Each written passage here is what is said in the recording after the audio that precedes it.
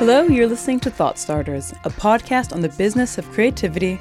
I'm Ellie Stuhler. Over the next few episodes leading up to the London Design Festival in September, we'll be focusing on the goings-on of London's industrial and furniture design community. Joining us in conversation today from the pod at White City Place, Clara Gadgero-Westaway and Dr. Nick Rhodes.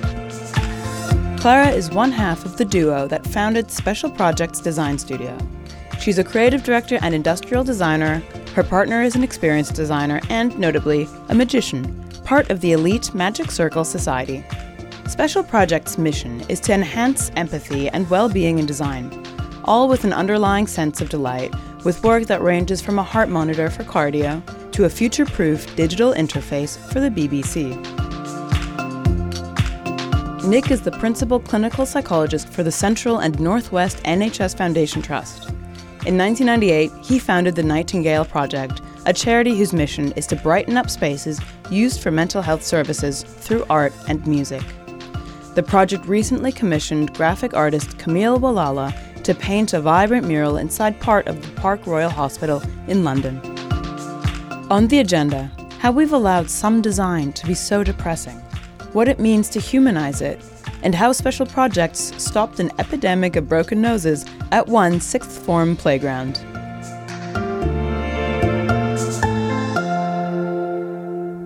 The Nightingale Project is a charity that I started in 1998 to brighten up hospitals, NHS sites, on the basis that hospitals can be quite depressing. And I'm a psychologist.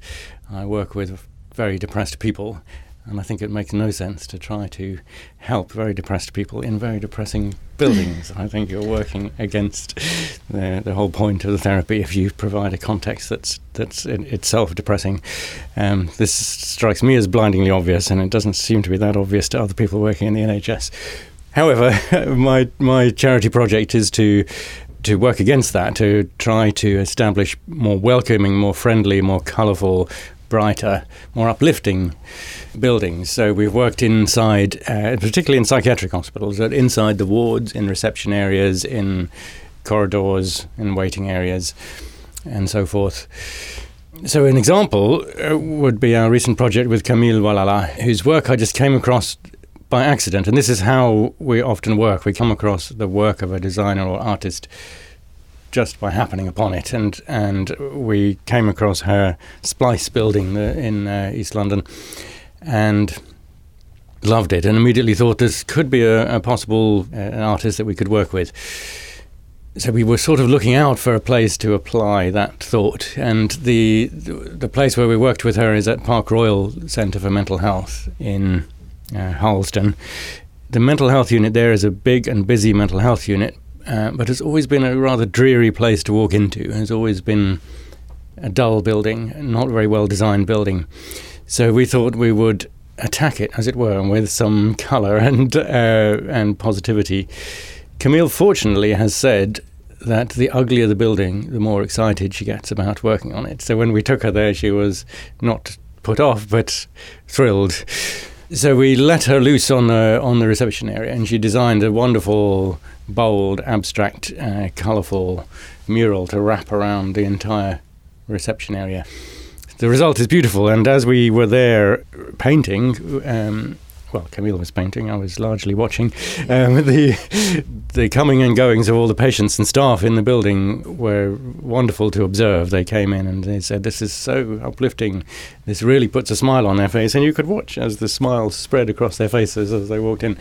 So what we've done in a sense is that's typical of what we try to achieve, a humanising of a hospital space that might be off-putting and rather heavy on the spirits, as it were, but now hopefully injects a bit of life and encourages a sense of uplift as people arrive.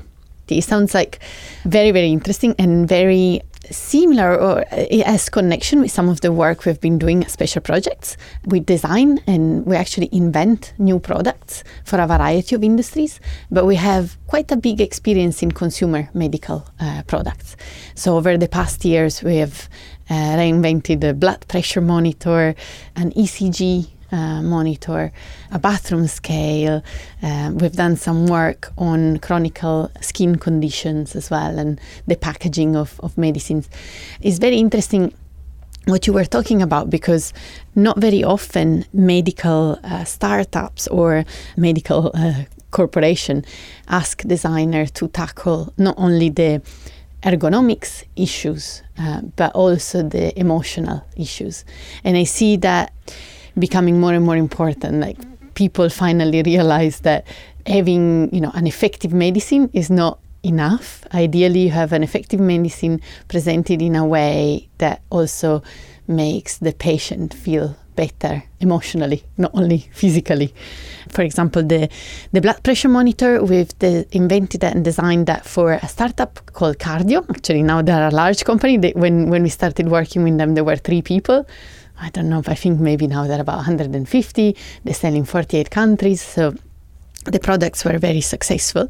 And the first product we invented for them was this blood pressure monitor. The blood pressure monitor, usually is designed to sit a bit on a hospital table. It's very big, it's clunky, has a tube that goes to the cuff.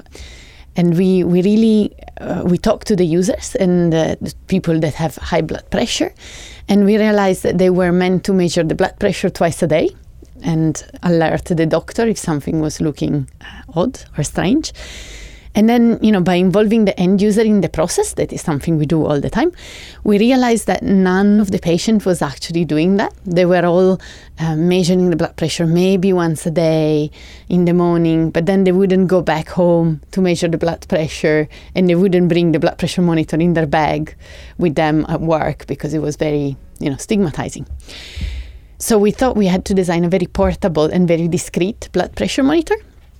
So we compacted it and we made it as small as possible. It looks almost like a double iPhone or a sunglasses case. So when you see it in people's bag, it doesn't look at all out of place. It really fits into their objects ecosystem. And then there are some very nice little things. When you unroll the cuff that is rolled around it, it automatically turns on. So you don't make any mistakes, like you maybe don't turn it on, or it automatically turns on. And then one thing that we found out is that people were getting very stressed when seeing the numbers going up on the screen of the blood pressure monitor. So in our case, the blood pressure monitor is connected with the phone. So you press start on the phone, on your smartphone. And instead of seeing the numbers going up, the smartphone shows you relaxing pictures. So you're like, again, we looked at the emotional side of things. Can you just relax even more when while you're measuring your blood pressure? Then, of course, you have all your data on the phone and you can share them with your doctor if it's needed. So yes, even, small changes like the design appearance of the object or the behavior of the product itself can have a massive impact on the emotions of the end user. This strikes me as important, not just in terms of making it pleasanter to use, but making it a more accurate reading. We used to talk about the white coat effect, which was that when you go to the doctor to get your blood pressure measured, that the experience was a little stressful and your blood pressure might then be read as falsely high because of the stressful experience raising your blood pressure in the moment of having, of sitting with the doctor in a slightly emotionally stressful moment. So you get a false reading. Your design seems to me to be sort of nicer to use, but also that the point being that the nicer experience links with a more accurate output. And that's exactly it. And that was the goal. And I think for us to do meaningful innovation, we always strive to find that balance of a product or a service that works better than the previous service, both on the functional level and on the emotional level. So hopefully by using relaxing images, you don't get the white coat syndrome. And by having a product that looks better, you also carry it around with you and you measure your blood pressure twice a day as you're meant to do.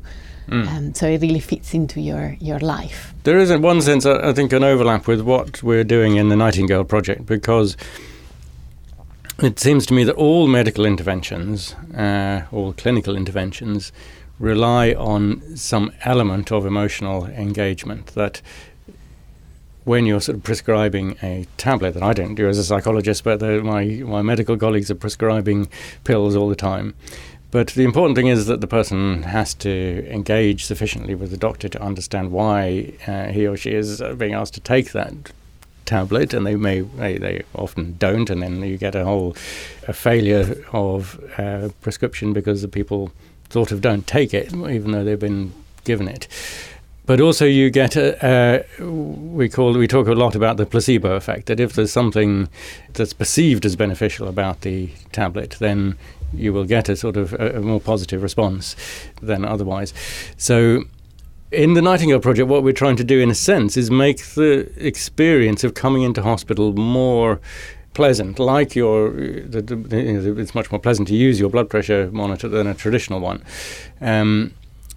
If you make the experience of walking into the hospital more bearable, then you're engaging more positively, more constructively from the word go with your patient. We had a good example of a young woman who'd been referred to see a psychiatrist by her GP, had never had any mental health problems in her life, but had had a really stressful year with some difficult life events, and had ended up in a quite troubled sort of state of mind, and her GP had said, go and see a psychiatrist for some further advice. And as she walked down to the mental health unit, she was thinking, I don't want to be here. I don't identify with this. I'm not a mental health patient. And she was feeling afraid and rather reluctant to go in. And as she came in, she entered into, at that time we had a very bright, colourful exhibition by an artist called Johnny Hanna.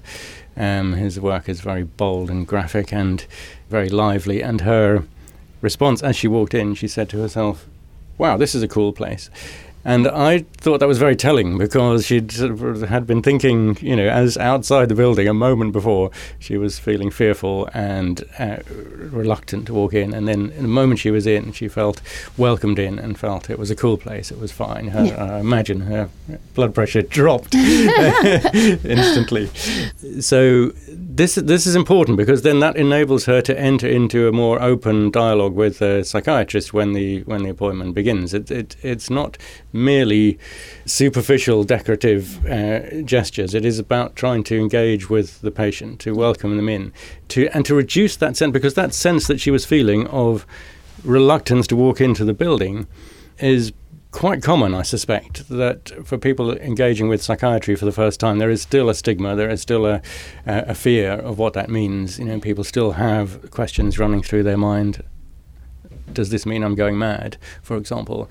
What have I become? They feel stigmatized by it. And I've talked to patients who sort of walk up and down outside the mental health unit, checking that there's nobody that they know in the street before they take the plunge and walk through the door, because they don't want to be seen as a mental health patient. The importance of then making it feel like a cool place is sort of, to use that phrase, is quite high, because you then sort of reduce that stigma, you reduce that sense of a barrier. I've always felt there's a kind of invisible barrier, the sort of the unwell, depressed, dysfunctional world in here of mental health, and the sort of normal, sane, functioning world out there, and people don't want to cross the barrier. So the Nightingale Project in that sense is about taking down walls, breaking down walls, making it more a permeable sort of barrier, that, that this place is bright and welcoming and fresh and optimistic, and it's not what you fear it's going to be.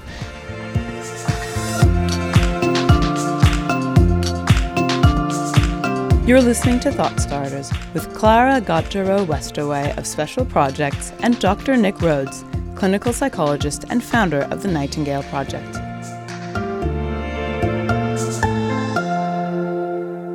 We've designed a playground where there was lots of violence. There was one broken nose per month on average in fights in that playground.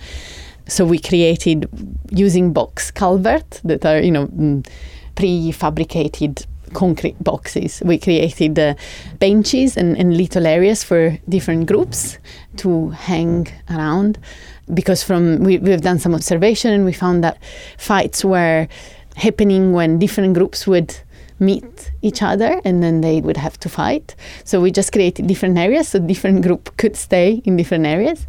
And there has been no broken nose since. And this is about 10 years ago now. So it's been the interior design or the layout of a space is so important on the psychology, the behavior of people. So it's quite impressive sometimes that it's not more used, more understood.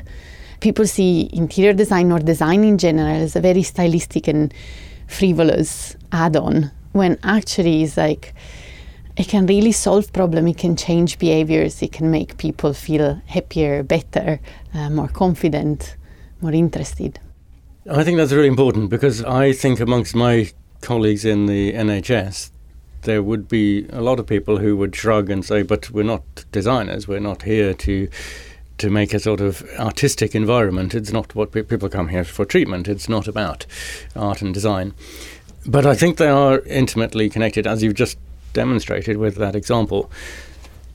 And I think we could do so much more with, in hospital design. Schools and hospitals, I'm interested in what you say about schools, because they're also an example of sort of public sector lack of imagination very often in this country, that people who are sort of building a school or a hospital or a prison, for example, are thinking that they need to be functional and practical, and often they're thinking we need to do it quite cheaply because it's public sector, and and the mindset is not about design elements. It's about trying to sort of create something that's within budget and sort of functional and practical. Yeah. And somehow in the mind of those commissioners and those people developing a new clinic or school, for example, there's a lack of design imagination, it seems to me, and I think we're missing a huge trick there. I think we need to sort of focus on things like lighting and colour schemes and furnishings and things. Certainly in psychiatric hospitals, all of those things are done badly. Yes. As a matter of course, they're always done badly. And also, I think what will really change the game is involving designers and design thinkers, creative inventors at the beginning of the project, of the process. I think still now we are involved sometimes too late down the road, particularly when we're talking about buildings. In products, we are usually involved at the beginning. And this is when actually the real innovation, or real meaningful innovation can happen, because you can really look at the goal of the product or service and move the pieces of the puzzle in a way that everything fits better, and you maybe achieve the same result with a lower cost, or you actually achieve a better result with a lower cost in a shorter amount of time. Design is very strategic. There is not particularly, this whole design thinking approach to a problem would enable people to tackle a project, whether he's building a new psychiatric hospital or designing a new blood pressure monitor, with a different mentality, like looking at the whole project as a whole. So it's very good, and it's already good to involve designers to create a layer of good lighting, a good decoration for the space, or good navigation of a space. But I think ideally, design will really make a difference when it's there and is present at the beginning of the project. I agree. I think that in the work that I've done in hospital wards and so forth, it feels to me like sometimes it is too much of an afterthought, and your impact is necessarily limited. For example, we've hung sequences of pictures around wards sometimes, and then stood back and thought, they're not having the impact we want, and that's because of the lighting has been badly designed. So you need to take one step back and sort of redesign the lighting. Yes. Not just to make the pictures look better when you hang the pictures, but because the better lighting is going to create a better mood, a more friendly, more relaxed mood. And I think your example about one broken nose a month in a school becoming no broken noses for the next decade is a really important one, because it has a direct implication for mental health wards, where there are people who are regularly trying to harm themselves. There are people who are getting into aggressive standoffs with members of staff because they're very stressed and they are they don't want to be there very often. They've been brought in under a section of the Mental Health Act, so they didn't choose to be in hospital. They've been required to be in hospital.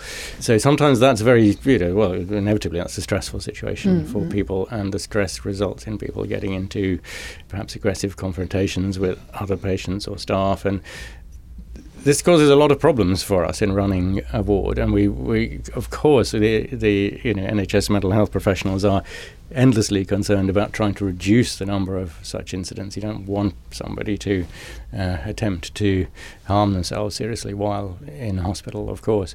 But it seems to me that we should get onto this kind of design thinking much more. If you create nicer spaces for them to be, that are better lit, for example, where the furniture is less institutional, more friendly, and other sort of more practical things where you make quite sure that logistics of being able to get a cup of tea or coffee when you want one or something are properly designed into the environment of the ward, and they aren't always, then you create a much lower incidence probably of unwanted incidents. Yeah, and if you engage a designer or you apply design thinking process to the project, then you would listen to all the stakeholders, like the doctors, the nurses, even the cleaners and the patients, and try to understand the needs and aspiration of all those stakeholders, and then find a way for all these things to match.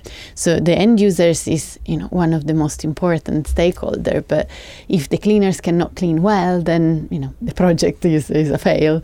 If, the doctors cannot have a room where they can perform the visits in the right way, then again we have a problem. So it's very important to look at all the stakeholders, all their needs, but also all their aspirations. So what is the ideal situation? How can the space provide you with the ideal situation? So we often speak about why hospitals or public spaces in general have not been designed with the end user in mind for this long. And I think what seems to be a possible explication is that efficiency, hospitals in particular are geared to be very efficient machines that cure people in the fastest and most efficient way. And I think they are doing lots of progress to do that better and better every year. What is not being considered as a parameter is the happiness or the emotional side of people. I think this is something that is a recent discussion. Even in mass media, you start now hearing about mindfulness. It's been 2 or 3 years that people talk openly about mental health, and even just this, soft side of of a person. So I think that now it's becoming a parameter, but for so long it's not been a parameter. The emotional aspect of a project is just the only parameter that people have looked at is the functional or economical parameter of a project. Although we start off thinking that this type of thinking is going to cost money, people have said to me that, hiring a better designer or a better architect will cost us more and we can't afford that in the National Health Service. Actually, the argument needs to be made that a better designed clinic or hospital is going to save money because people will recover more quickly, and so they will need less medication.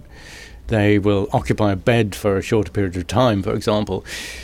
If people, on average, say, for example, were discharged from hospital a day earlier, the savings nationally would be phenomenal if you could make that happen. It costs so much to keep someone in hospital that you really, economically, you would like that result. So to design that ward with better views, but also better interior design features, colour, lighting, furnishings that help you feel that you're being supported, that you're being given back a bit of hope, a bit of enthusiasm for life, a bit of enjoyment. Those are all elements that are crucially important economically, and we need to make the case that that's not, as you were saying earlier, just an add-on. While people are here, we can sort of make it nice for them. Wouldn't that be nice?